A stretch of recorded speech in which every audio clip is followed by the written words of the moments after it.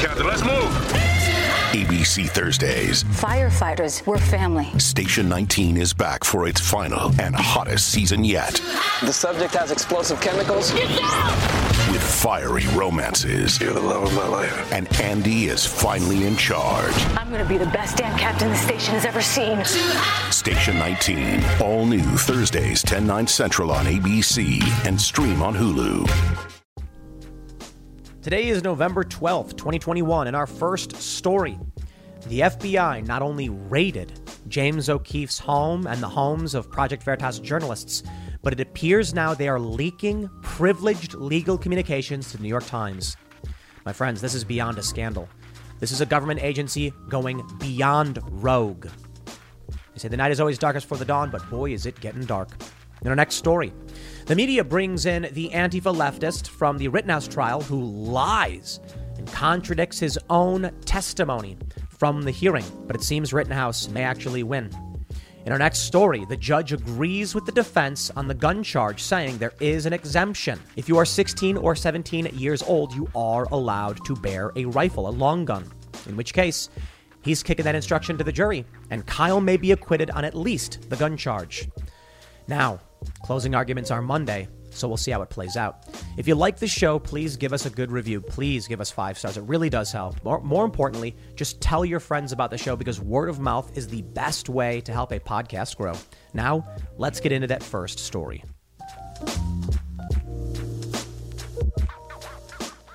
Last night during the live show over at Timcast IRL, towards the end of the show, we got word that not only, we already knew this, the FBI raided Project Veritas, but not only had they raided them, they had seized privileged legal communications and were leaking them to the New York Times. I won't mince words. Project Veritas is involved in a lawsuit against the New York Times for defamation. For the FBI to provide privileged legal communications to the New York Times, it goes to show you that whatever you want to call the cold civil war, the cultural civil war, it has escalated beyond what many people ever expected possible. And they say things like it can't happen here. It's happening now. The Federal Bureau of Investigation, under dubious pretext, raided the home of James O'Keefe while he's partially clothed, cuffing him and seizing his electronic devices, taking his private, privileged legal communications. Let me just stress, you want to make an argument about a crime being committed? People have a right to confidence between their lawyers. The communications were leaked to the New York Times. The only possible source was the FBI, as many other personalities have attested to. The FBI seized these communications, and all of a sudden the New York Times says, following a raid by the FBI, documents were seized and we've reviewed them. So they're being leaked to the FBI.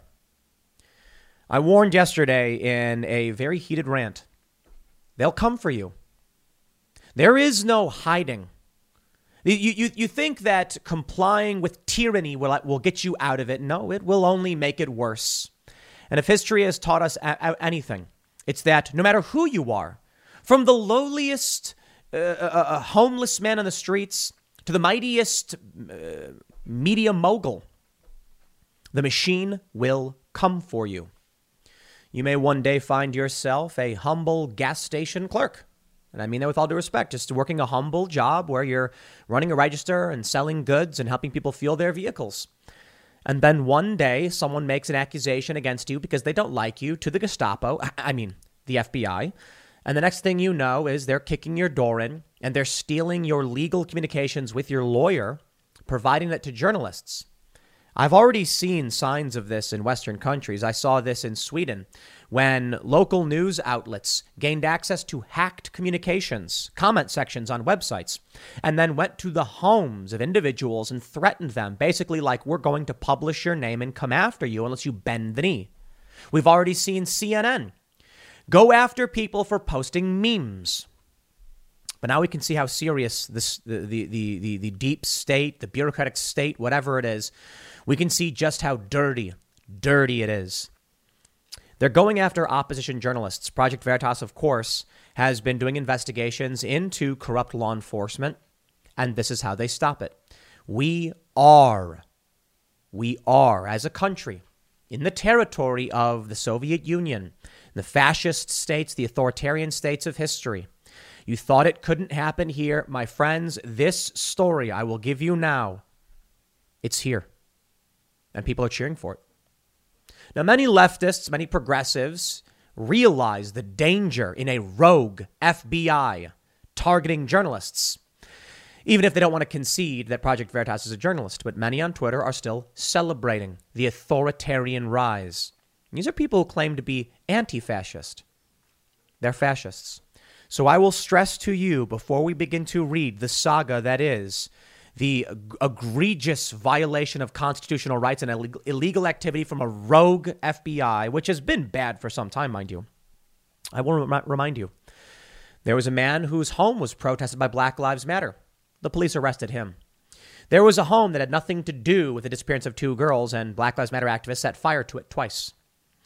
There will come a time when law enforcement, be it police or federal, come to your home and kick your teeth in over some dubious accusation, and they'll do it with a smile on their face. Because we've already seen the police officers in New York defend the Black Lives Matter mural, which was painted illegally. There was no permit to paint a message on a street in opposition to Donald Trump in front of Donald Trump's building. And 27 police officers, I believe, arrested those who dared to defy the despots.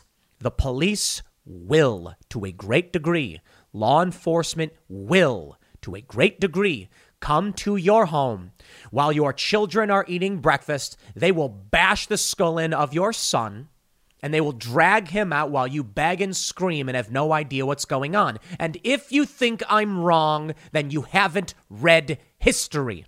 I'm not saying all cops are bad. That's stupid. I think the police are good. But the good cops are quitting. And the FBI is rogue, period. I'm not just going to talk to you about James O'Keefe. I'm going to talk to you about January 6th. I'm going to talk to you about Russiagate. We are at the line. But I'll stress. The act of desperation in going after James O'Keefe shows how terrified they really are. You see, if they were in complete control and had the power that many assume they had, they wouldn't need to do this. They'd simply spy on James O'Keefe, collect what information they needed. No, they're panicking because the establishment is faltering and it is collapsing. And that means we must hold our ground and be peaceful, persuasive, and resourceful.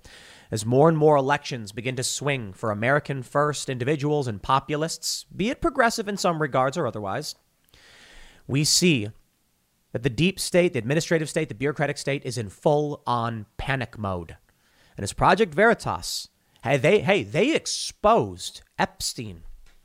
Now, there's great work done by Miami Herald investigative reporter and Mike Cernovich, but also a light was shown on how the media covered up for Epstein.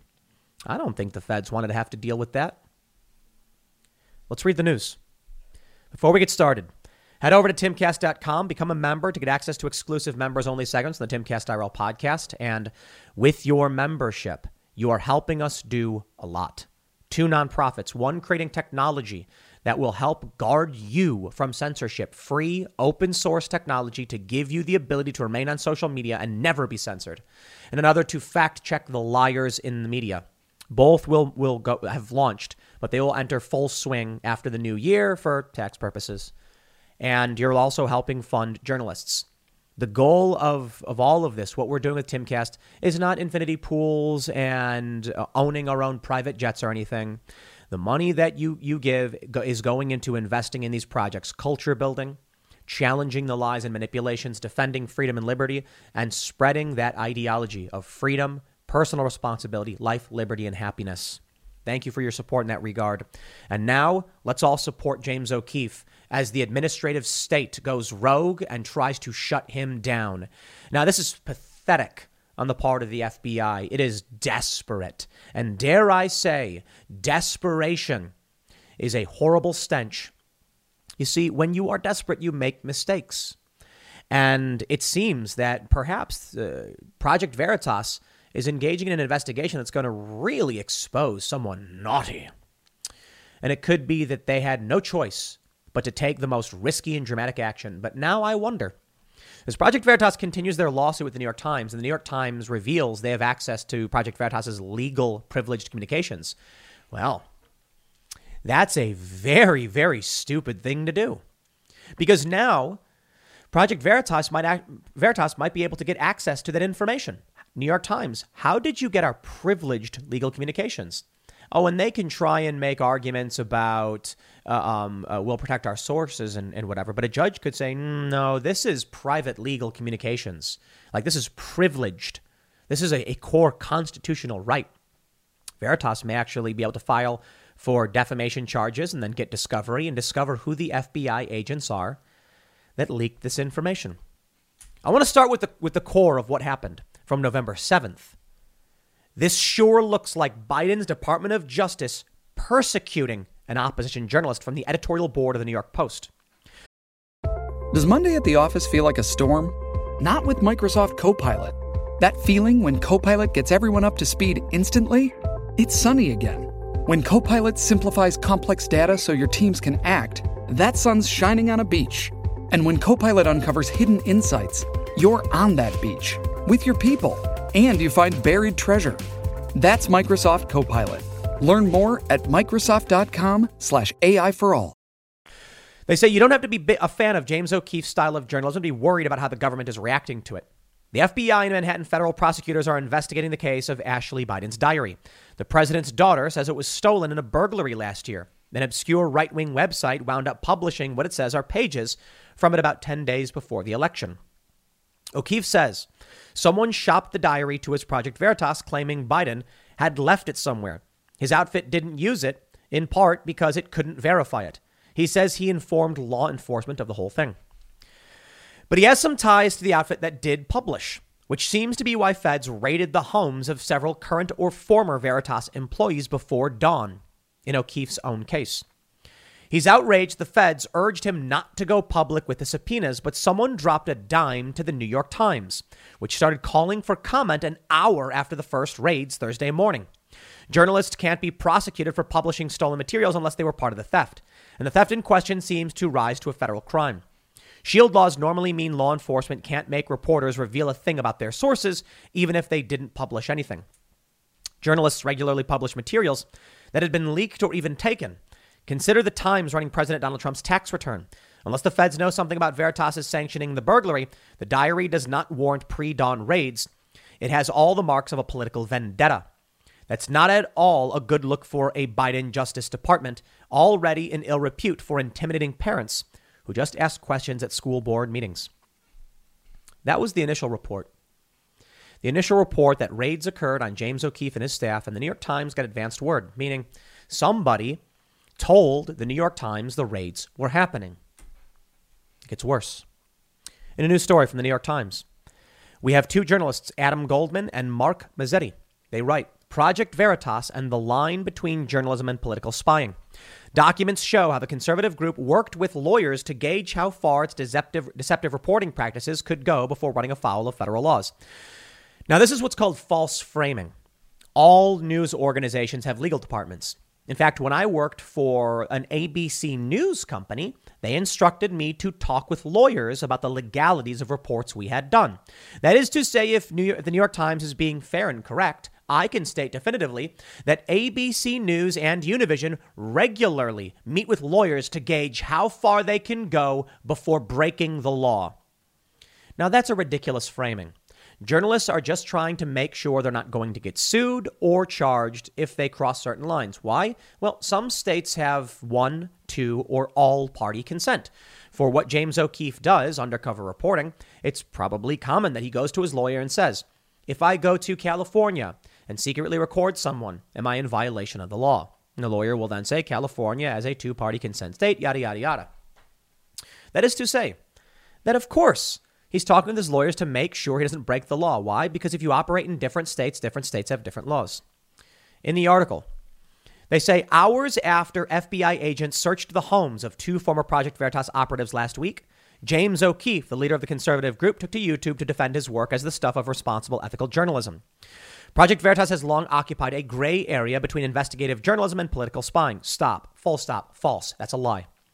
Channel 4 in the UK has done undercover sting operations. Undercover journalism has existed for a very, very long time, probably forever. So, no, that's just false framing. That is, in fact, an opinion. To say that Project Veritas is occupying a gray area between journalism and spying is an opinion. Of course, the New York Times won't say that. They say, internal documents obtained by the New York Times reveal the extent to which the group has worked with its lawyers to gauge how far its deceptive reporting practices can go before running afoul of federal laws. The documents, a series of memos written by the group's lawyer, detail ways for Project Veritas sting operations, which typically diverge from standard journalistic practice of employing people who mask their real identities or create fake ones to infiltrate target organizations, to avoid breaking federal statutes such as the law against lying to government officials. Now, it's possible that it wasn't actually the FBI who leaked this. There's a lot of steps in between. We don't know for sure. I think it is reasonable to conclude, however, and in my opinion, that is the case, and thus the thumbnail and title of this video are my opinions. When you have a raid on James O'Keefe, and the New York Times gets wind of that raid, someone informed the New York Times the raid occurred. Is it possible the people who got raided and then called the New York Times to let them know it was happening? Sure, but extremely unlikely. Is it possible that someone who is one of these journalists who likely does not have access to privileged communications between Veritas and its lawyers leaked them to the New York Times? Yeah, really unlikely. Is it possible that James O'Keefe, likely one of the only individuals with access to privileged communications, leaked them to the New York Times? No, he's currently in a lawsuit with the New York Times. But maybe there's somebody at Veritas who has access to these emails or broke in or did something, and maybe somehow the New York Times gained access to them. Occam's razor suggests, in the absence of evidence, the solution that makes the least amount of assumptions tends to be the correct one. If on more than one occasion the New York Times got access to information pertaining to the FBI, it's likely it's the FBI who's leaking it. And if documents were seized by Project Veritas, and we now know that a federal judge ordered them to stop exfiltrating the data, and somehow privileged legal communications ends up in the hands of the New York Times, it is likely the FBI doing it. Again, I will absolutely entertain the possibility it wasn't, but I think most of us believe it is reasonable to conclude that is the case. I want to be fair and make sure I can frame it and make sure you understand. We don't know exactly who did this. Will Chamberlain, he's a lawyer. He tweeted, "The FBI raided Project Veritas on a pretext and is now leaking their privileged communications to the New York Times. This is a scandal." He says, "These are classic privileged communications. Project Veritas asked for a legal opinion on potential journalist activities. That opinion is a privileged communication." No idea what Adam Goldman, NYT, was thinking here. He should be subpoenaed tomorrow and forced to reveal his criminal source. I didn't even think about the fact that Project Veritas is currently in litigation with the New York Times. Makes it all the more appalling that the New York Times would publish Veritas's privileged communications. If the New York Times has these memorandums, why wouldn't it also have Project Veritas's privileged communications that relate directly to Project Veritas's lawsuit against the Times? This is just a massive, massive scandal. The New York Times delenda est. This isn't journalism. This is straight up theft. Hey, Adam Goldman, New York Times, maybe you should have gotten a legal opinion for the in-house lawyers at the Times before you went and published privileged legal advice from an adversarial party. MEAWW states FBI alleged to have leaked Project Veritas legal memos to New York Times for hit piece. Alleged. The Department of Justice has been accused of tipping off the New York Times about recent raids on Project Veritas's current and former employees. The attorney also suggested federal prosecutors may have leaked the group's legal communications to the newspaper Project Veritas. The undercover group founded by conservative journalist James O'Keefe has come under the federal scanner over the alleged theft of a diary belonging to President Joe Biden's daughter. Veritas considered publishing the diary, so we know the details of that. He didn't. During an interview on Fox News Thursday night, O'Keefe's attorney Harmeet Dillon slammed the Times report as a hit piece and demanded to know if the DOJ had leaked the legal memos to the newspaper, which would be deemed an extraordinary and illegal move. "I can't say how the New York Times got this information, but they got it in a way that is illegal and unethical," Dillon told Fox News. "We have a disturbing situation of the U.S. Attorney's Office or the FBI tipping off the New York Times to each of the raids on Project Veritas's current and former employees. We know that because minutes after these raids occurred, they got calls from the New York Times, which was the only journalism outlet that knew about it. And they published this hit piece today, which is really despicable. I don't think I've ever seen this low from the New York Times before. To publish people's private legal communications, she added. This is a scandal of epic proportions. Every journalist who is not worried about this should hang up their journalism card. And all First Amendment lawyers as well, Dillon insisted. I'd like to send it over to Trevor Timm. Trevor Timm is the executive director, Freedom of the Press. Freedom of the Press. He tweeted, I'm sorry, but this is worrying from a press freedom perspective. Unless and until DOJ releases evidence Project Veritas was directly involved in the theft, because if there is none, then the raids could very well be a violation of the Privacy Protection Act. He says, I know I'm going to get 24 replies to this tweet saying, but O'Keefe is not a journalist. Read the statute. It doesn't matter. I don't personally like Project Veritas at all. But imagine this was a liberal org under Trump, not a good precedent. And then he says, dozens of anger responses to these tweets, but amazingly, no one has called me out for the 2 glaring typos. Someone responded, propaganda is not press. Possession of stolen goods is a crime regardless. Real journalists know that. Rare to release evidence before the trial. Another thing real journalists know. Propaganda is press. We don't like it. We don't like when CNN lies. We don't like it when Good Morning America runs the state's witness and allows him to contradict his own under oath testimony to undermine the Rittenhouse trial or the perspective into what's happening. But we allow the freedom of the press, even for those we do not like. So when someone is accused of being propaganda, well, we have to respect the process. The First Amendment, the right to the press, because everyone's got their perspective and opinions, and some people lie, but people are allowed to speak. Lies are protected under the First Amendment to certain degrees. You're not allowed to defame and libel people, but you're allowed to make up some things. I know, it's despicable. I'm not a fan. Possession of stolen goods is not a crime. You see, this is what these people don't, they don't know or they don't care. Either way, they are cogs in a machine cranking out evil. If Project Veritas, through protected journalistic practices, came across privy information or something stolen, then they go to their lawyers and they have conversations about what they do. And ultimately, Project Veritas turned it over to law enforcement. They did not publish it. They said, hey, this should go to the feds, or I believe local police. And apparently they're being accused of transporting stolen goods over state lines. I do not believe that Project Veritas did anything wrong in this capacity. But you can see when you're engaging in the act of journalism, they will come for you. Let's talk about reality here. This is from just a few days ago, after the FBI raids. New York Times deposition tape number 1. Former editorial page editor says he endeavored to consider how readers interpret words in an article, but failed to do that.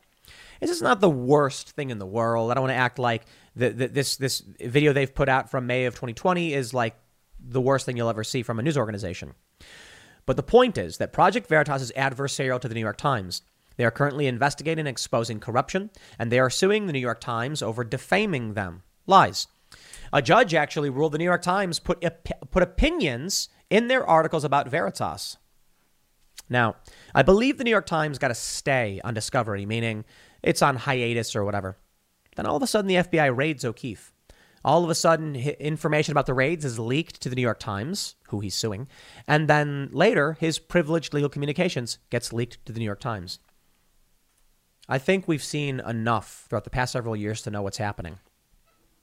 I think actually it's not all bad news. Now, it's horrifying what they're doing to James O'Keefe and Project Veritas, and scary, absolutely. But as I mentioned earlier, I think it shows the fear, the panic, the ineptitude, and the desperation of the deep state, of the administrative state, of the rogue political operatives, whatever you want to call it. This was overt. I mean, you want to spy on James O'Keefe? No one will know about it. James could come out and say, they're spying on me, and people would say, you're crazy. Now James O'Keefe comes out and says, they raided my home. They took my lawyer's communications in violation of all constitutional rights and legal rights, your right to counsel and privileged communications. They did that because they're desperate, because they're losing, because they're going to lose. But my friends, the night is always darkest before the dawn. And I don't know if we're heading in the direction of the sun rising. We can make the assumption that the darkest portion of the night has come and dawn will be in only a matter of minutes. Or we could argue this is the sun setting. And you better expect worse. I believe it's fair to say in the next few years, things are going to get very, very bad. Why? Look at what happened in this past election with Virginia and Pennsylvania, Long Island, and New Jersey. The Democrats got obliterated. I mean, they just lost. It was bad. New Jersey almost lost. Some people have questions about what's going on up in New Jersey, but there may be a recount. You look at the state senator in New Jersey who spent only $153 and won. Didn't even really campaign. People just don't want Democrats to win. If people, regular people, come out, vote locally, and win their states, and primary neocons and establishment Republicans for populists, this country will recover. The United States will rebound. Life will get better. But the bureaucratic state will spiral. They will freak out. They will thrash and lash out. And I believe that's what we're starting to see. They're not going to go quietly into the good night. They're not going to give up. They're going to try and retain power by any means necessary. Lying, cheating, and stealing. Now, what happened to Project Veritas is one of the scariest things I've seen so far. It is one of the scariest things. Look, we've seen regular people get arrested by cops in their own homes. We've seen Black Lives Matter get away with killing people. Not all of them. Some of them haven't. We've seen Trump's fecklessness, his unwillingness to invoke the Insurrection Act to stop riots that were occurring over 100 days, sporadically across the country, but in the Pacific Northwest consistently. He did nothing. In the LA riots, you had, I believe, the military, the National Guard was deployed. I think Army, I'm not sure. And they quarantined certain areas where the rioting was out of control. They took action to stop the riots. What I think we're going to see is, in the next few years, next year, I mean, we're about to enter 2022. Campaigning season is going to start beginning for the midterms. And do you think the Democrats are just going to accept losing their power? Do you think the establishment will just roll over and give up? Or do you think they're going to do everything in their power to make sure that populist messages do not succeed? Do you think they'll do everything in their power to stop people like James O'Keefe? Shipping can make or break a sale, so optimize how you ship your orders with ShipStation. They make it easy to automate and manage orders no matter how big your business grows. And they might even be able to help reduce shipping and warehouse costs. So optimize and keep up your momentum for growth with ShipStation. Sign up for your free 60-day trial now at ShipStation.com and use the code POD. That's ShipStation.com with the code POD. And people like me. I certainly think so. I think censorship is just around the corner. In the previous election cycle, early, they go after Paul Joseph Watson, Alex Jones, Laura Loomer, Milo Yiannopoulos, prominent voices that were promoting Donald Trump. Well, there still are prominent voices that are promoting America First, nationalism, populism, whatever, to varying degrees, not completely, or liberty, or anti-woke. The next cycle that will occur is that with Alex Jones and some of these other individuals now banned from most of these platforms, they'll find new targets. They'll go after Steven Crowder, and they have been. They have been going after Steven Crowder. Strike after strike after strike. Even when he just cites the CDC, they're like, looking for an excuse. Because he's a powerful, prominent voice who's going to help someone like DeSantis or Donald Trump, someone who might actually come in and purge the bureaucratic state. The FBI, for instance. And then, not too far away is the work I'm doing. I don't think I'm in the same reach right now as some higher profile individuals, but we're certainly close enough. And maybe we're worse. We're moderate. Timcast IRL is a mixed bag of opinions from slightly left to conservative to moderate. And that means regular people on the center left or in the middle are going to hear a lot more conservative opinions, and it may sway people, at least away from the far left. And that's a problem for the establishment and the neocons. I mean, you take a look at Project Lincoln. It was never about the party. It was always about the elites who control the system. Project Lincoln claimed to be principled Republicans opposing Trump because he was corrupt. Now that Trump is out, they're just saying, all Republicans are bad. And they're just promoting Democrats. Because the Democratic Party has become the party of the wealthy elites. And you look at the neocons, they've all rushed over to become Democrats because that is their path to elitism. I bring you now the Daily Mail. Breaking news. Trump's chief of staff, Mark Meadows, now faces criminal contempt of Congress charges for refusing to appear for his January 6th testimony. We had a conversation with Kash Patel, And he was talking about how when you're subpoenaed for these things, it is very, very expensive. And some people can't afford it. You have to go and testify before Congress. You got to get a lawyer. You've got to have legal advice on, what you can and can't talk about. That's very, very expensive. So what happens if you don't have the money? What happens if you can't afford legal representation for something like this? Well, then you're going to get in trouble. You will get in serious trouble. You will be ripped to shreds in these depositions, these hearings. And if you refuse to show up, they will charge you criminally. Mark Meadows is facing criminal contempt charges. Steve Bannon is. The House voted to hold Bannon in contempt. We'll see. But take a look at this. January 6th committee issues 10 more subpoenas, including to Stephen Miller and Kayleigh McEnany. Kayleigh McEnany? It's not about anything meaningful. What the January 6th committee is doing is using the process as punishment. They're consuming your time, your mind, and your money. They want to make sure you're off base. They want to make sure you can't do work. They want to make sure that by subpoenaing you, they jam you up to a degree where you cannot be effective. That's what they're doing. And they're draining resources because they're funded by the government. They can just do it. The reason I bring this up in the context of James O'Keefe is because I believe we are witnessing the rise of the totalitarian state. It's been happening for some time. I mean, 9/11, the Patriot Act, these are all bad things. The NDAA, indefinite detention provision under Barack Obama.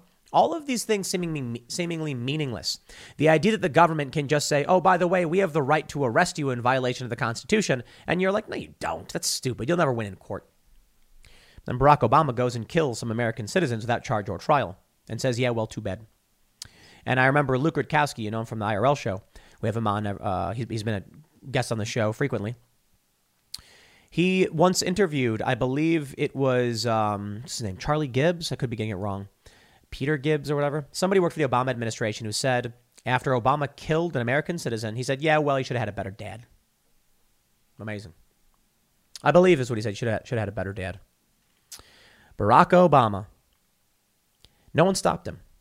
He wasn't charged criminally. Got away with it. That's where we are. And it's escalating. We're now at the point where the feds will go after opposition political factions. James O'Keefe doesn't engage in policy debates. He's just got a perspective. It leans conservative. And he goes after everybody. He exposed the Epstein cover-up from ABC. He's exposed nursing home scandals completely unrelated to any political institution. Because Project Veritas does undercover reporting. And look at WikiLeaks. What do? Journalistic outfit. They receive information. They publish it like any other news organization. And for that, Julian Assange is rotting in prison for what is it going on now? 8 years or so. Well, I should say he was in the Ecuadorian embassy because, he fled. We are dealing with evil. They've seized power of our institutions a long time ago. And not completely, just enough. And good people, good men, did nothing, as the saying goes. So I tell you now, there is a path towards purging the corrupt, and it's very, very simple. You must be peaceful, persuasive, and resourceful. January 6th was the biggest misstep by Trump and his supporters ever. It gave the establishment all of the fuel they needed to deploy tens of thousands of National Guard and bolster federal law enforcement. And now they're expanding the Capitol Police nationwide. Because violence is a trick.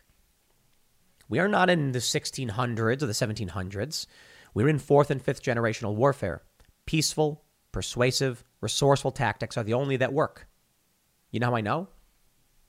Donald Trump won. How did he win? People voted for him.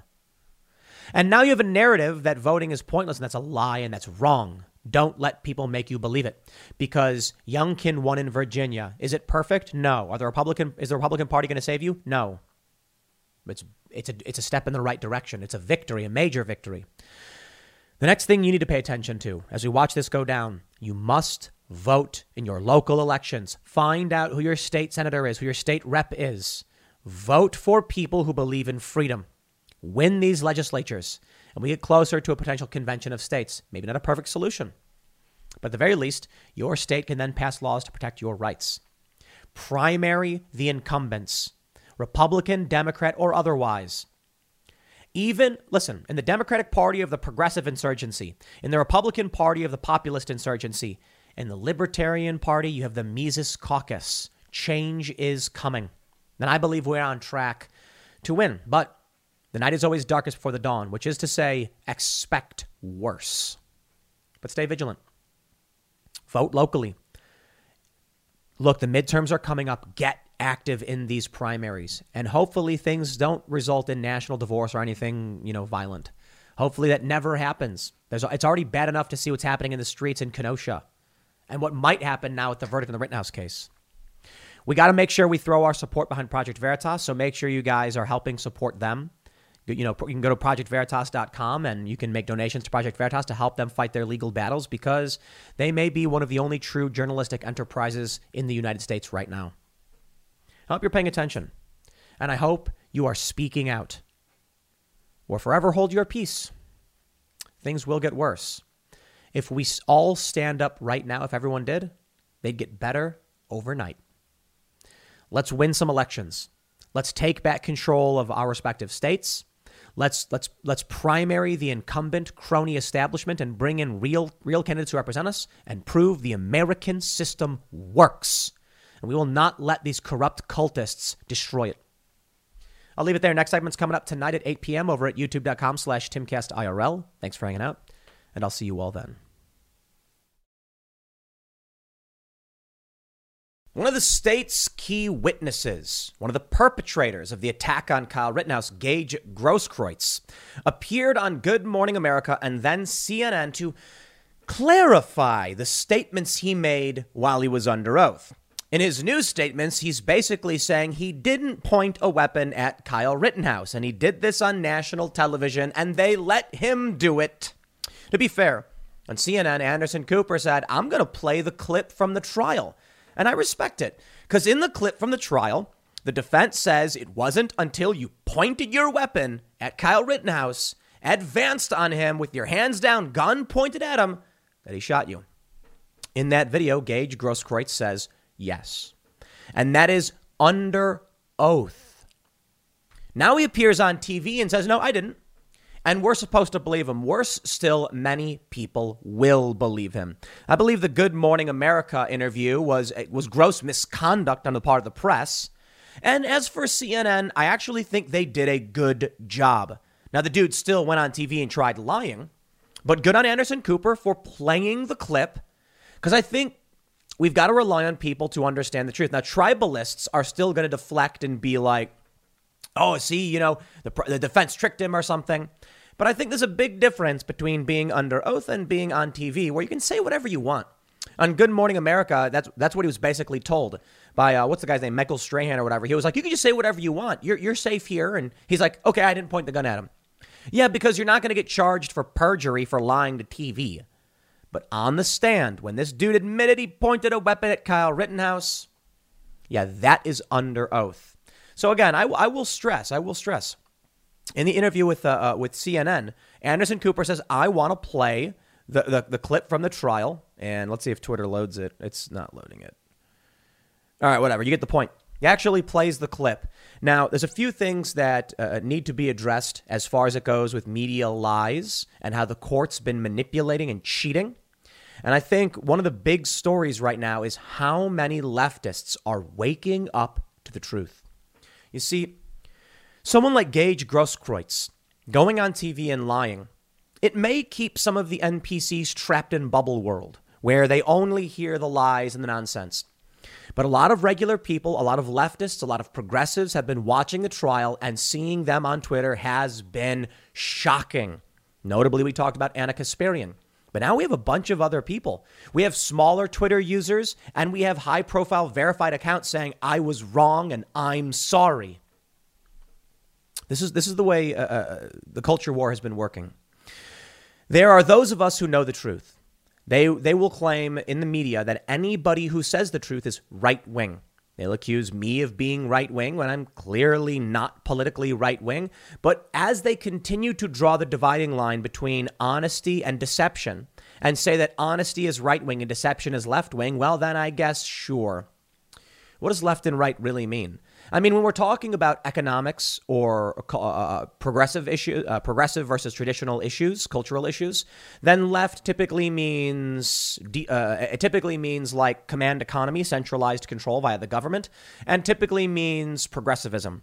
And the right typically means free market enterprise, decentralization, and liberty. I don't really think that makes sense in the big picture because there are left libertarians. But if we're really talking about the culture war, then I can tell you this. The reason why they accuse me of being right-wing, because I'll tell the truth. Kyle Rittenhouse was acting in self-defense. Aha, that means you're right-wing. Oh, now all of these leftists are starting to watch the trial and they're like, wow, we were wrong. And therein lies the big problem that we have in this country. The press is unsalvageable.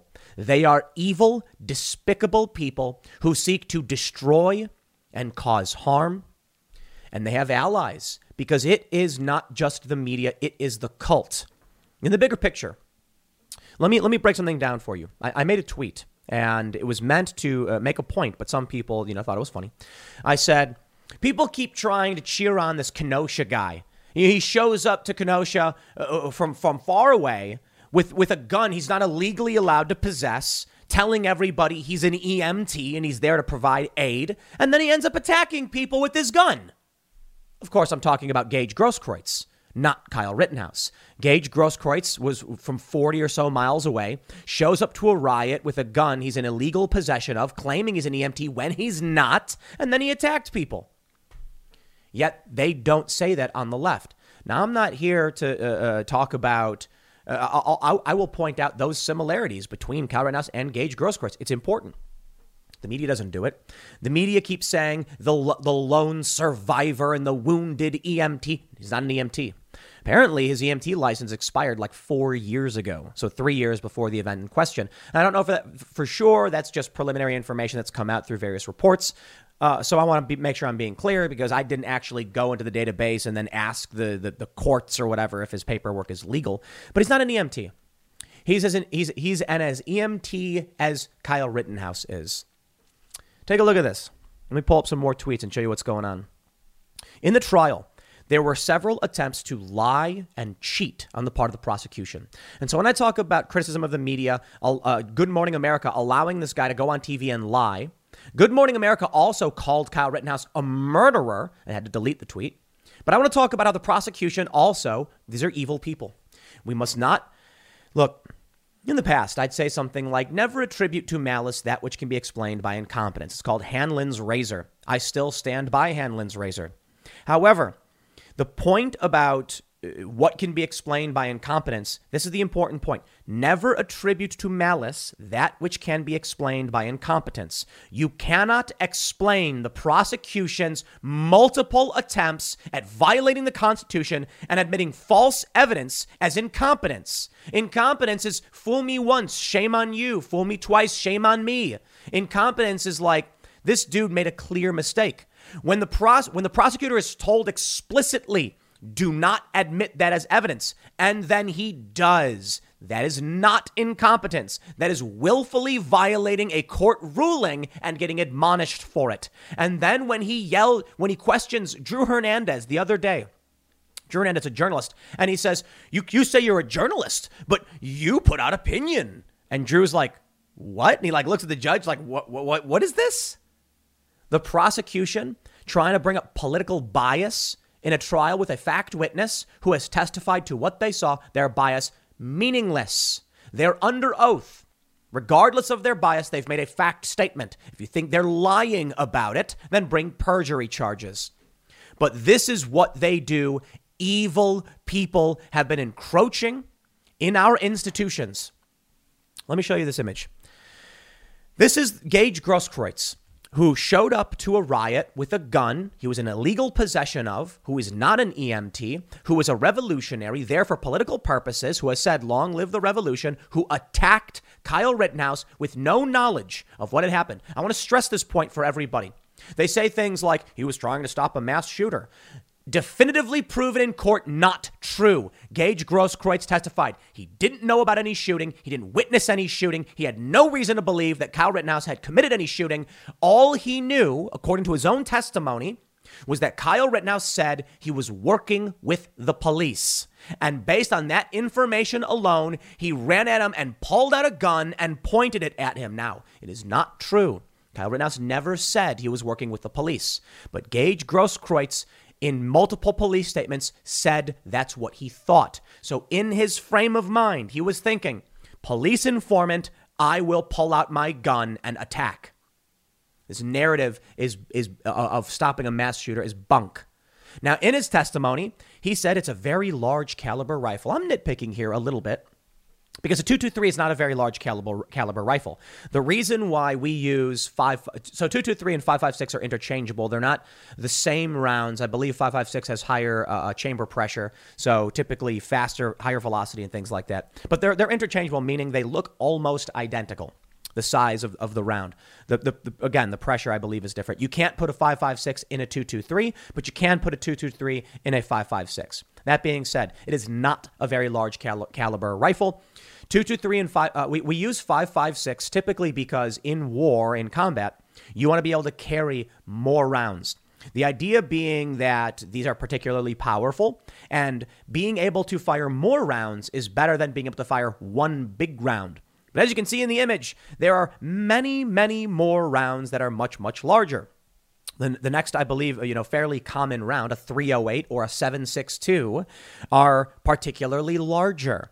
So when he says it's a very large caliber rifle, in fact, when it comes to a rifle, a .223 is particularly small. Now, I'm not going to say it's a 17, Super Mag or whatever. They're very small, but they have high velocity and they'll like vaporize a beaver or whatever, whatever it is you're firing upon. But it's not a very large caliber rifle. This is an attempt, in my opinion. I know I'm nitpicking because it's not the biggest issue in the world, but this is one example of how they try to pull a fast one on the jury. They try to lie to manipulate the jury, which brings me to the next most important thing that happened the other day. And again, I want to stress too, I got a bunch of stuff to show you of leftists acknowledging they were wrong and Kyle Rittenhouse is not guilty. And I'll show that, but I got to go through how the prosecution is trying to lie, cheat, and steal, and how this whole system is let this be evidence, my friends, of how they lie to you in the press. From Legal Insurrection. Rittenhouse trial day 8. Prosecution's last desperate lunge for evidence of guilt. Final day of evidence introduces enhanced images purporting to show Kyle's provocation. Here's the image in question. Can you see anything? I'm not going to prime you for what this image is. I am not going to tell you what this image is. Take a look on the screen and you tell me what you see.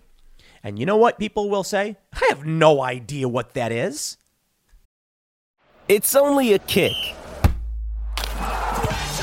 A jump. A block. It's only a serve. It's only a tackle. A run. It's only for the fans. After all, it's only pressure. You got this. Adidas.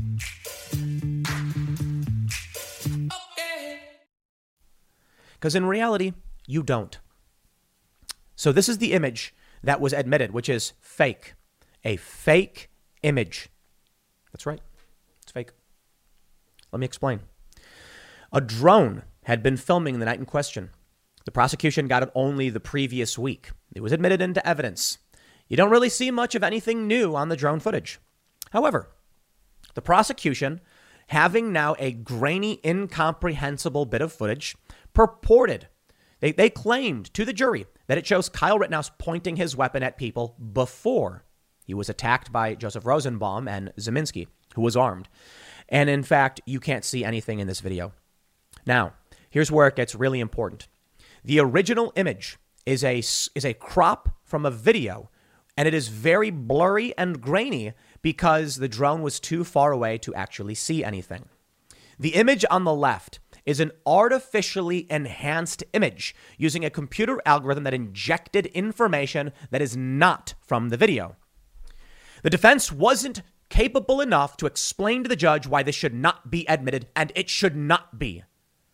But because they couldn't explain simply to the judge, it ended up getting admitted. Now, it is a desperate Hail Mary that I don't think will convince the jury of anything because you literally can't see anything. But it is shocking to me how the prosecution used fabricated evidence And it is shocking to me the judge allowed it. It is shocking to me the defense did not have the wherewithal to explain it's not a real image. Let me explain. Pixels. You know what pixels are? Great. I'm using 4K monitors, which is, I don't know, what is the exact number? Like 2,180 or whatever pixels in one direction. But let's go by, like 1080p. 1080, 1080 pixels, little tiny dots that broadcast a color. And when all of these colors come together, you get your computer screen. All right. I will simplify. I want to explain some of the nitty gritty that they tried to explain, but I can simplify this for you in a second. What the defense kept saying, which is very confusing to the layman, is that when you use algorithmic manipulation on these images to enlarge them, pixels are added to the image. He asked the expert for the prosecution, what color pixel is being added? I don't know, he said. I don't know how the algorithm works, but it's a forensic software we use. Okay. So then the prosecution says to the judge, Your Honor, with all due respect, the defense is trying to manipulate. They're trying to use your ignorance of technology against you to prevent you from using what is simply an enlarged image. A lie. And the judge said, I don't understand. Okay, we'll let the jury decide. I'll make it very simple for all of you to understand how evil these people are. Before you are two images. One is bigger than the other. The image on the right is a collection of data. Each pixel is information. The information comes from light. On August 25th, light reflecting off of surfaces hits a sensor on a camera, which records those patterns. The recording is 100% from the night in question. The image to the left, which was admitted into evidence, is not from the night in question. In fact, it contains a substantial amount of data that did not come from light hitting a sensor on the day in question. That is to say, it is no different than if you were to take the image on the right and draw a picture of Kyle Rittenhouse and say, this is my interpretation of what it was. The expert couldn't testify as to how the image came into existence. He doesn't know. The prosecution should have brought in an expert who could testify to what the algorithm does. They didn't. It should not have been admitted. Now, is the image on the left a facsimile of the actual night in question? Yes, a facsimile, meaning it is fairly complicated, but it's simple to say. The defense could have gone to the expert witness and say, the image you are attempting to present in court, is it a photograph or video from the night in question? And he would have said, no. There you go. That's simple. Was the information collected in this image from the night in question? Some of it. No. Is this a complete photograph containing only information from the night in question? No, it's not. Your Honor, then why is this evidence? It is not an image from the night in question. It is effectively an artist's rendition. And it is. Just because someone used an algorithm to manipulate a photo, and they tried doing that to claim that Kyle Rittenhouse was pointing a weapon at people. In fact, if you look at the image, you can see the sign. There's a big white sign, right? In the blurry image, because the sensor actually picked up some of that information, you can see it is fairly easily defined in the image. In the enhanced version, there's a weird ghost sign appearing behind it. It is shocking to me that the defense did not have the wherewithal to simply say, the image attempting to be presented to the jury, Your Honor, is not a photograph of the night in question. It is a computer rendering from last week of what a computer thinks may have occurred. It is not a video of the night in question. Case closed, period. The prosecution pulled a fast one. Let me show you some of this stuff. This is great. Raw Egg Nationalist. Now, I did show some of these posts yesterday, but I want to just highlight this stuff again. Sarah Beth Berwick tweeted, I am highly educated and reasonably perceptive. And it was only today that I learned that the Kyle Rittenhouse victims were white. My progressive bubble made this seem like a very different case than it is. In this image that was posted, I don't know where it was originally posted, but the Patriots.win, the Donald Trump forum had it. Hear Me Roar says, Kyle Rittenhouse, I am sorry I unfairly judged you and thought you were a racist. Watching parts of the trial were both humbling and horrifying. When this happened months ago, I was a sheep. I watched CNN and bought what they were selling. I truly believed that Kyle was some racist kid that drove across state lines to a faraway place armed with an AR to F-ish up for ish and giggles at a peaceful BLM protest. I believe that he opened fire and killed innocent black people that were rightfully and peacefully protesting their right for equality. This week, I learned I was lied to about what really happened. A lot. I am horrified and embarrassed by my ignorance and unwillingness to recognize propaganda. The past several months have opened my eyes to a lot of things, and for that, I am grateful, but I will own it to Kyle Rittenhouse my deepest and sincerest apologies. Take a look at this from Bill Ackman. He said, last night, Neri and I watched several hours of Kyle Rittenhouse direct testimony and cross-examination. We came away believing that Kyle is telling the truth and that he acted in self-defense. We found him to be a civic-minded patriot with a history of helping his community as an EMT and fireman in training. In his removing hate graffiti earlier that day from a local school and ultimately in volunteering to protect a business during the night of the riots in Kenosha. Our first-hand impression of Kyle were materially different from those we had previously formed based on media reports and opinion pieces we had consumed.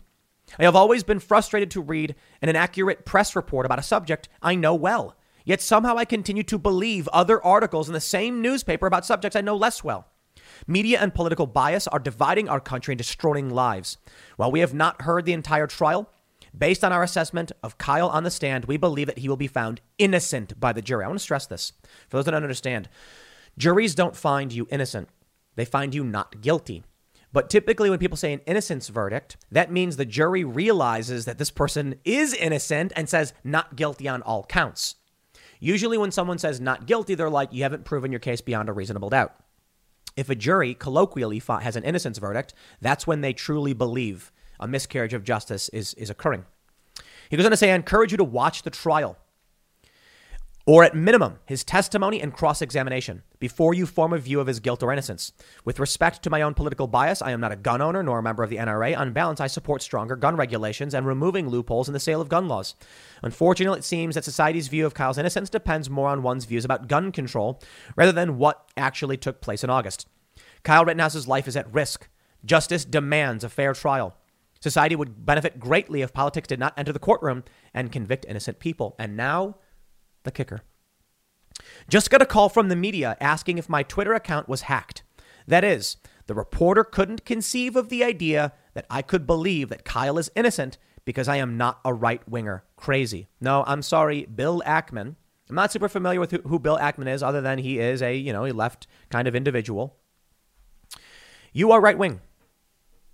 When I watched the night in question, and I brought in, I think we had 5 witnesses on Timcast IRL. Maybe 5. Yeah, we've had Julio Rosas on the show. We've had Richie McGinnis. We've had Drew Hernandez. We had Shelby Talcott. And man, who am I? I know I'm forgetting somebody. But we had, I believe, 5 different witnesses, and I apologize for getting for forgetting who else we did have on the show who was a witness. But they all told us what happened. And I said, based on the eyewitness testimony and video evidence, I believe that Kyle Rittenhouse was acting in self-defense. The media immediately tried to use that to smear me. And they put it in my Wikipedia page saying Tim Pool openly defended Kyle Rittenhouse. And I know what the goal of that is, because they were lying to people claiming that Kyle Rittenhouse did things he did not do. To this day, the media is still lying, but people had a chance to watch the trial and now they're waking up. Even Anna Kasparian of the Young Turks said I was wrong. These leftists on Twitter are all like, I can't believe how wrong I was.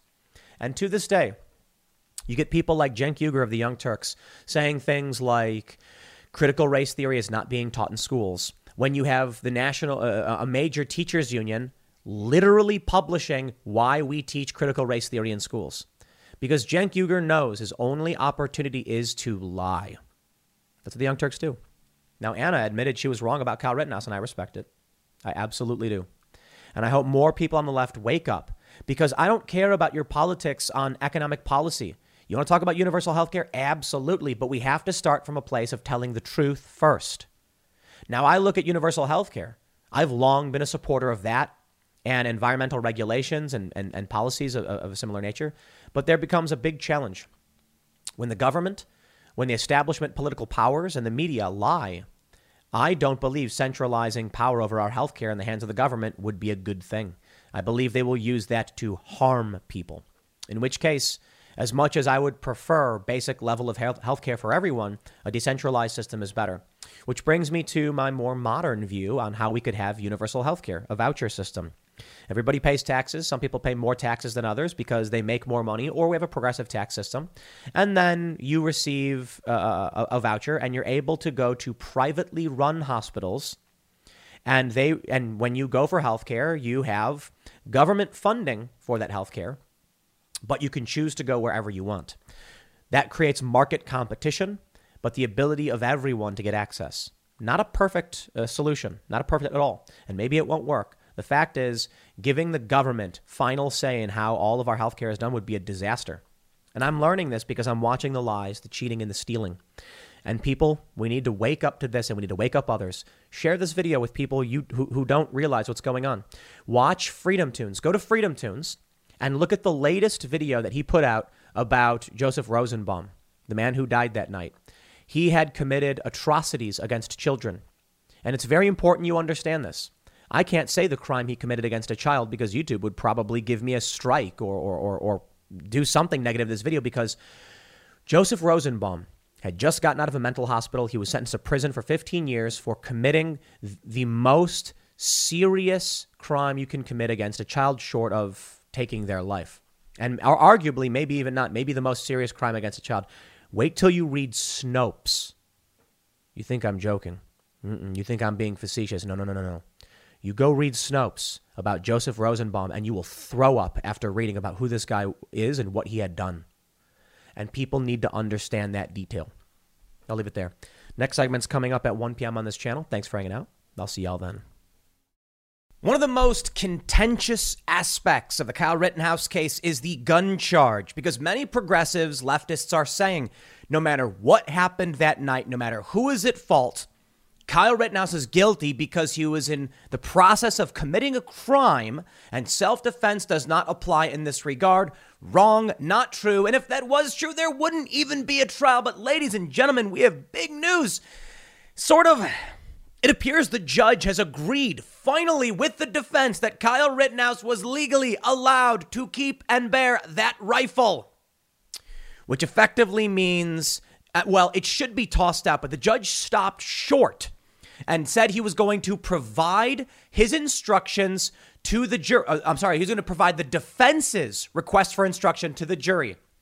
I don't know if this means the defense has won across the board, but it certainly seems like, based on the rhetoric the judge has provided, he is going to give instructions to the jury which say, take into consideration the provision that says the law only applies if you are under the age of 16. Okay, I got to slow down here. I got some tweets to show you.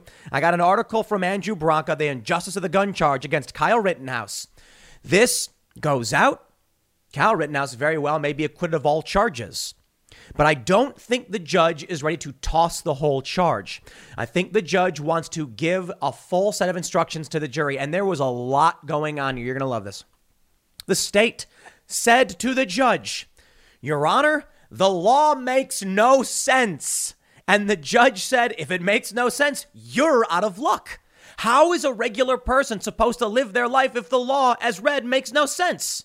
In which case, how could a judge instruct a jury to enforce a law that makes no sense against someone who is abiding by the statutes of that law? Long story short, we have all long since argued the gun charge against Kyle Rittenhouse is incorrect. Initially, after the night in question, I said, the law plainly reads you cannot have a dangerous weapon under the age of 18. And then I said, if he's in the process of committing a crime, I don't think he's going to have a strong defense, because someone might say he was committing a crime. I was wrong. Talked to experts and they said, read the exemptions. Only if you are under 16. Amazing. Now, this may actually be a technicality that the law was broken, but I do think you can read the law and understand, as it's being drafted, what the legislation of Wisconsin meant when they created this law. To put it simply, a law gets drafted and says you can't have a weapon under the age of 18, a dangerous weapon. And then it goes to committee and they all discuss it. And someone says, what about if I'm going hunting with my kid? Your kid could be 12. And they say, okay, all right, well, if you're supervising your kid and you're hunting, this won't apply to you. And someone said, come on, my 16, 17-year-old kid can't go out and hunt. It's Wisconsin. There's tons of rural areas. And said, oh, okay. So you have to be in violation of both of those provisions, basically. It makes sense. Meaning, if you are under, this is my understanding, if you're 15, but with your dad or parent hunting, you can bear a gun. If you're 15 and with your dad in the middle of a street with a rifle, you can't. If you're 16 or 17, you are allowed to bear a long gun. Let me show you some of what's going on. This is all breaking right now. I had to push back my normal recording schedule because I'm sitting here listening to the live testimony, and it looks really, really good for Kyle Rittenhouse. Check it out. We're tracking Andrew Branca's commentary here. I think he's actually one of the best. He's an expert on self-defense, and he's got a full breakdown of the gun charge. So I'm going to read to you the injustice of the gun charge. You may have actually, I did talk about it the other day, but this is extremely relevant because this could pull the rug out from the entire case. Look, many leftists have come out, progressives, Democrat, whatever, saying, I realized I was wrong about Kyle Rittenhouse. He was defending himself. But to maintain the narrative, what we're seeing from still many Antifa activists, because they want to win, is, yeah, well, he was illegally possessing a weapon. Many people on Twitter have consistently said crossing state lines with a gun. Not true. He did not do that. And so once the news became irrefutable and everyone said, okay, he didn't cross state lines with a gun, they changed it to he crossed state lines and illegally obtained a gun. No, he did not. Law of self-defense. Andrew Branca tweeted. I want to go through some of these tweets because I want to show you what the state was saying. It's amazing. Looking like Judge Schroeder is going to toss the gun charge. That would be the correct decision on these facts. The only correct decision on this charge on these facts. The judge is not biased. I wish he was. The left keeps saying he's biased. The judge didn't throw the charge out. He just said he's going to give the jury the full statute. The jury is likely going to acquit. But the judge, as a question of law, should say, Kyle's not under 16. This law you can't charge him with a crime. It's remarkable. Think about it this way. Let's say there was a law that said in order to be charged with jaywalking, you'd have to cross the street while not in a crosswalk. And then the state charges you with the crime of jaywalking and tells the judge he was in the crosswalk, but it was at the wrong light. How can you charge someone with a crime when you know it does not apply to what just happened? Okay, let me read more of this. From Andrew Branca. Krauss, the ADA, says, if you accept the defense's reading of the gun law, the law makes no sense. And the judge says, if it makes no sense, you, state, are out of luck. The law does make sense. It's not hard to understand. The problem is the judge is sitting up there, not biased, trying to understand both arguments.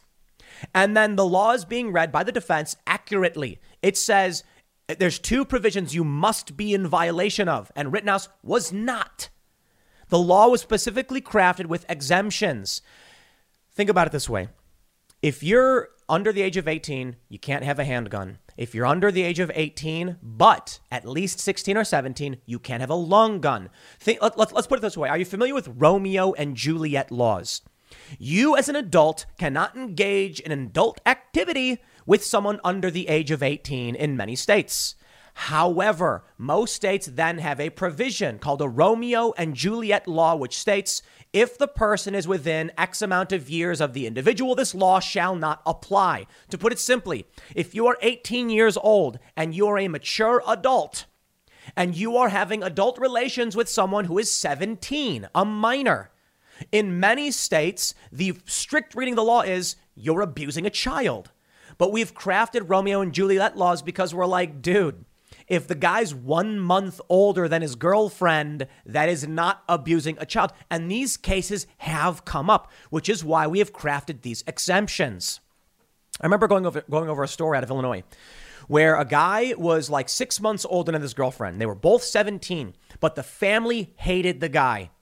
The day he turned 18 and their daughter was still 17, they called the police, and the police said a strict reading the law states if you're over the age of 18, engaging in adult activities with someone under the age of 18, you have committed the crime of statutory. You get the point. And it's a travesty of justice. No one crafted the law expecting an 18-year-old and 17-year-old with only a few months of each other's birthday to have their, no one believed that should be a crime. In fact, in some states, it's 3 years, meaning an 18-year-old can be dating a 15-year-old. I'm kind of like, that's pushing it, isn't it? Or a 19-year-old and a 16-year-old, or a 20-year-old and a 17-year-old. And once you're 18, it's off to the races. But exemptions are added to the law after the fact. The law will say something specific. What the prosecutor is trying to do is instruct the jury to ignore the relevant portion of the law. The judge is not having it. Shira Fisa, the defense said, I argue the hunting language is irrelevant. Simply says there is an exception, period. Our client qualifies for that exception. And the judge said, it does say that. This is why I think it's annoying when the left is like, the judge is biased. If the judge was biased, he literally agrees with the defense, the gun charge should be thrown out, and then doesn't throw it out. He's going to give it to the jury. Krauss, the prosecutor, says the title of the statute says person under 18. And even then the judge says the rubric title is not part of the statute. I don't even know why I have to keep saying it over and over again, but I think this is very, very significant. At this point, it should be clear to everyone from the get-go, there's an exception in the law so that a 16 and 17-year-old can bear a rifle on their own. Why? Because a 16 or 17-year-old can go about defending themselves and their property or hunting or going to the range. And not only that, Kyle Rittenhouse testified that the reason he believed he was legally allowed to possess the rifle in Wisconsin, not purchase, but possess, was because police told them that. Now, ignorance of the law is not an excuse for breaking it. But I certainly think at this point, the judge should have just tossed it out.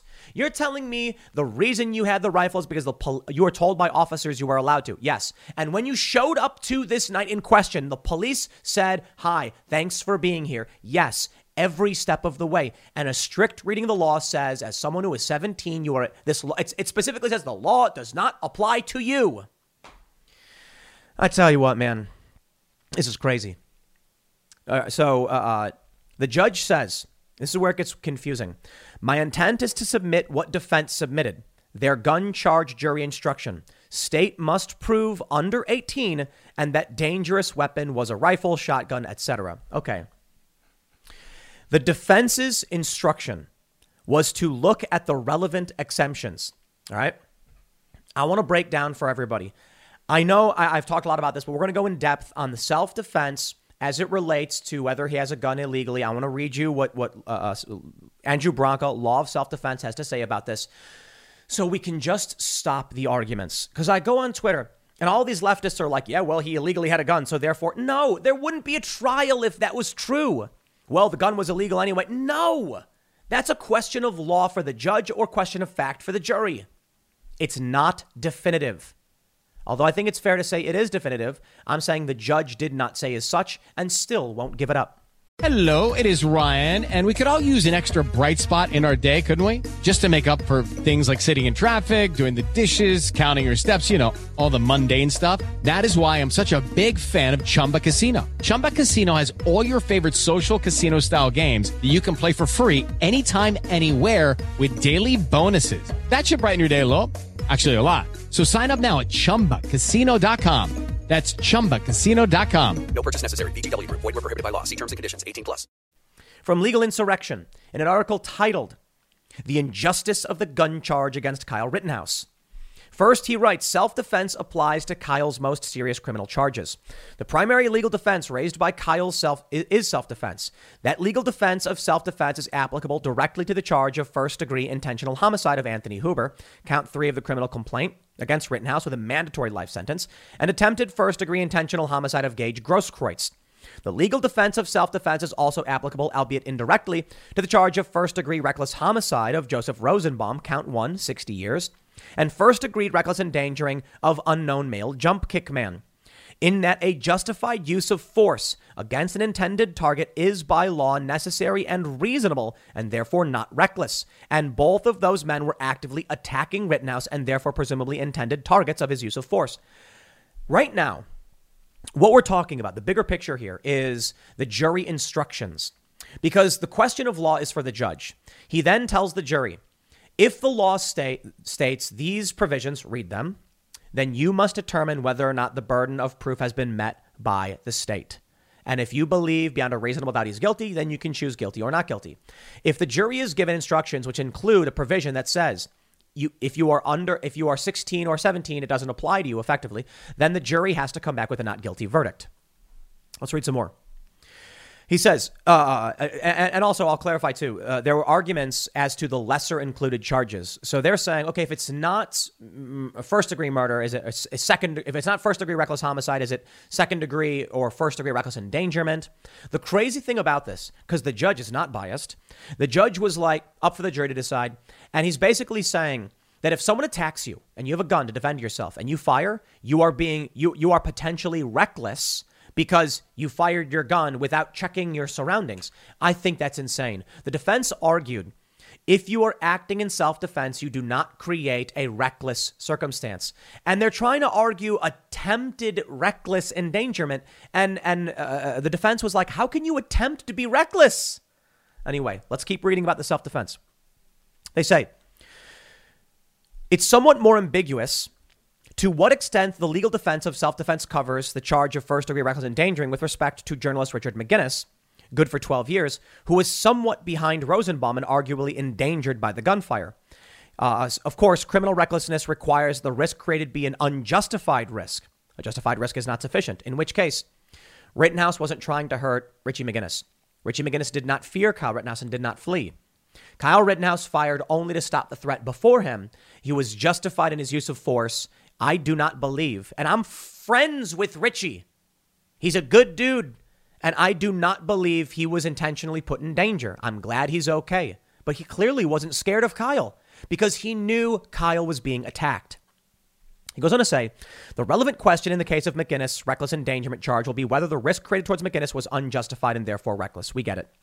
Ambiguous gun charge and treacherous jury instruction. Check it out. He says, this still leaves one charge, count 6, the possession of a dangerous weapon by a person under 18, under 948.6A2. This is a mere misdemeanor charge and is punishable by up to 9 months in jail.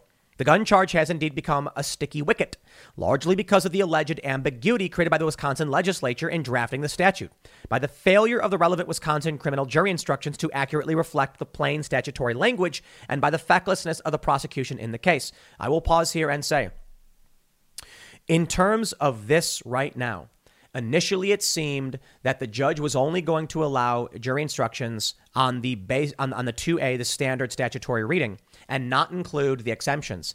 It now appears the judge said he's going to give the defense's version of the jury instructions, which will include the exemptions and likely result in an acquittal. Complicated, not a lawyer, and I may be getting this wrong, but based on everything I've read and what I've been hearing from other lawyers and what the judge himself said, it seems like he's inclined to defend the defense. Perhaps by over the weekend, he will issue his hard ruling and provide that to the defense for their arguments on Monday. He says, because of Kyle's claim of self-defense, compelling against the felony charges against him is irrelevant. Compelling against the felony charges against him. Let me just omit that. Because of Kyle's claim of self-defense, is irrelevant as a defense to this particular misdemeanor charge. There is no self-defense justification for willfully violating a gun possession law. Section 2A, which is what the defense wants to be read strictly with nothing else. Any person under 18 years of age who possesses or goes armed with a dangerous weapon is guilty of a Class A misdemeanor. If that was the only statutory language that applies to Kyle, it's pretty much an open and shut conviction. He was admittedly under 18, and he was in possession of an AR-15 style rifle, which certainly qualifies under Wisconsin law as a dangerous weapon. Indeed, the jury instruction that has been drafted specifically reflects this apparent simplicity of construction. And that's why it's important. Let me see if I can pull up this tweet where the judge says, I'm looking for it. The judge said, my intent is to submit what defense submitted. Their gun charge jury instruction state must prove under 18, and the dangerous weapon was a rifle, shotgun, etc., etc. Andrew Branca says very confusing, but it sounds like what he's saying is the defense's version will be given to the jury, and thus the judge agrees with the defense. Check it out. Here's what he says. The simplicity of construction, defining for the jury elements that the state must prove beyond a reasonable doubt to find a verdict of guilt. The defendant possessed an object. The object was a dangerous weapon. These are both true. The defendant had not attained the age of 18 years at the time she allegedly possessed a dangerous weapon. All of those are true. He says, again, if that's the entire analysis, Kyle's guilty. However, that is not the entire legal analysis. There's more. And it is found later in the same statute in paragraph 3C. It says the section applies only to a person under 18 years of age who possesses or is armed with a rifle or shotgun if the person is not in compliance with SS 29304 and 29593. So unless Kyle was not in compliance, that is violating these provisions, the gun possession statute would seem to not apply to him at all, and the judge seems to agree. So what are these provisions? He says, the second of those, 29593, sets out the conditions that must be met to be certified to engage in certain hunting activities. With respect to these conditions, the state correctly points out that Kyle has not met any of these conditions, and therefore they argue he's not in compliance. The first defense counter argument here could be that 29593 applies to hunting activities and Kyle was not engaged in hunting activities. Therefore, it won't apply to his circumstances. In fact, the defense literally said, Judge, we concede on all the hunting charges. But here's where it's important. He says perhaps a stronger counter argument is the plain reading of 3C says it applies only if the person is not in compliance with 29304 and 29593. It does not read or. That means both must be in violation. So even if Kyle can be said to be not in compliance with the hunting provision, was he also not in compliance with the other provision? In 29304, we see that it is also a hunting-related statute, but one that involves restrictions on hunting and the use of firearms by persons under 16 years of age. Wait a minute. How can Kyle not be in compliance with the statute that only applies to a person under 16? He was, after all, 17. Well, that's precisely the position of the defense. Basically, you must be in violation of the first one, hunting, and the second one, under 16. It's not entirely clear, but I think I can reasonably determine, and I think a fair person would. What the legislature was trying to say is, if you're 16 or 17, you can bear a rifle. If you're under the age of 16, hunting under supervision, you can you can have a weapon. Otherwise, you can't have a weapon under these specific ages. So if you're not in violation, I'll put it this way: if you are 15 years old and you are not hunting, you are now. I'm confusing myself on this one. To put it simply, you can't be not in compliance if he is exempt from. He cannot be in compliance with SS 29304. If he cannot be in compliance with 29304, he is exempt from 948.6A2. The judge agreed. Now, I'll be fair. I think the law makes no sense. I think it was written poorly. I think it was written very, very, very, very, very, very, very, very poorly. And I think the general assessment is that if you're 16 or 17, you can have a long gun, and the police even seem to think so. And that's what Kyle Rittenhouse testified to. Now, just because a cop says it's legal doesn't mean it is. But I think it would be a travesty of justice for the law to read as it is and for that to be used to criminally prosecute Kyle Rittenhouse, who was 17. I don't think it's relevant for the most part to the case. I think we're talking about the loss of life and self-defense. So you have to be in violation of both of these provisions, meaning if you are hunting but under the age of 16, you are fine. If you are not hunting and you are under the age of 16, you have now violated both provisions, and it is a crime. If you are not hunting and you are over the age of 15, 16 or 17, 18 or whatever, you are not in violation of both provisions, which means you are exempt if you are hunting and young, or you are not hunting, but at least 16 or 17. I think it's actually pretty easy to understand. I've had many people message me saying that up in Wisconsin, they'd go hunting when they were 12. And that's it. You are not in violation of both. Therefore, you are exempt. They could have written the law better, but I think this is a major win for Kyle Rittenhouse. I'll leave it there. Next segment's coming up at 4 p.m. over at youtube.com/Timcast. Thanks for hanging out, and we'll see you all then.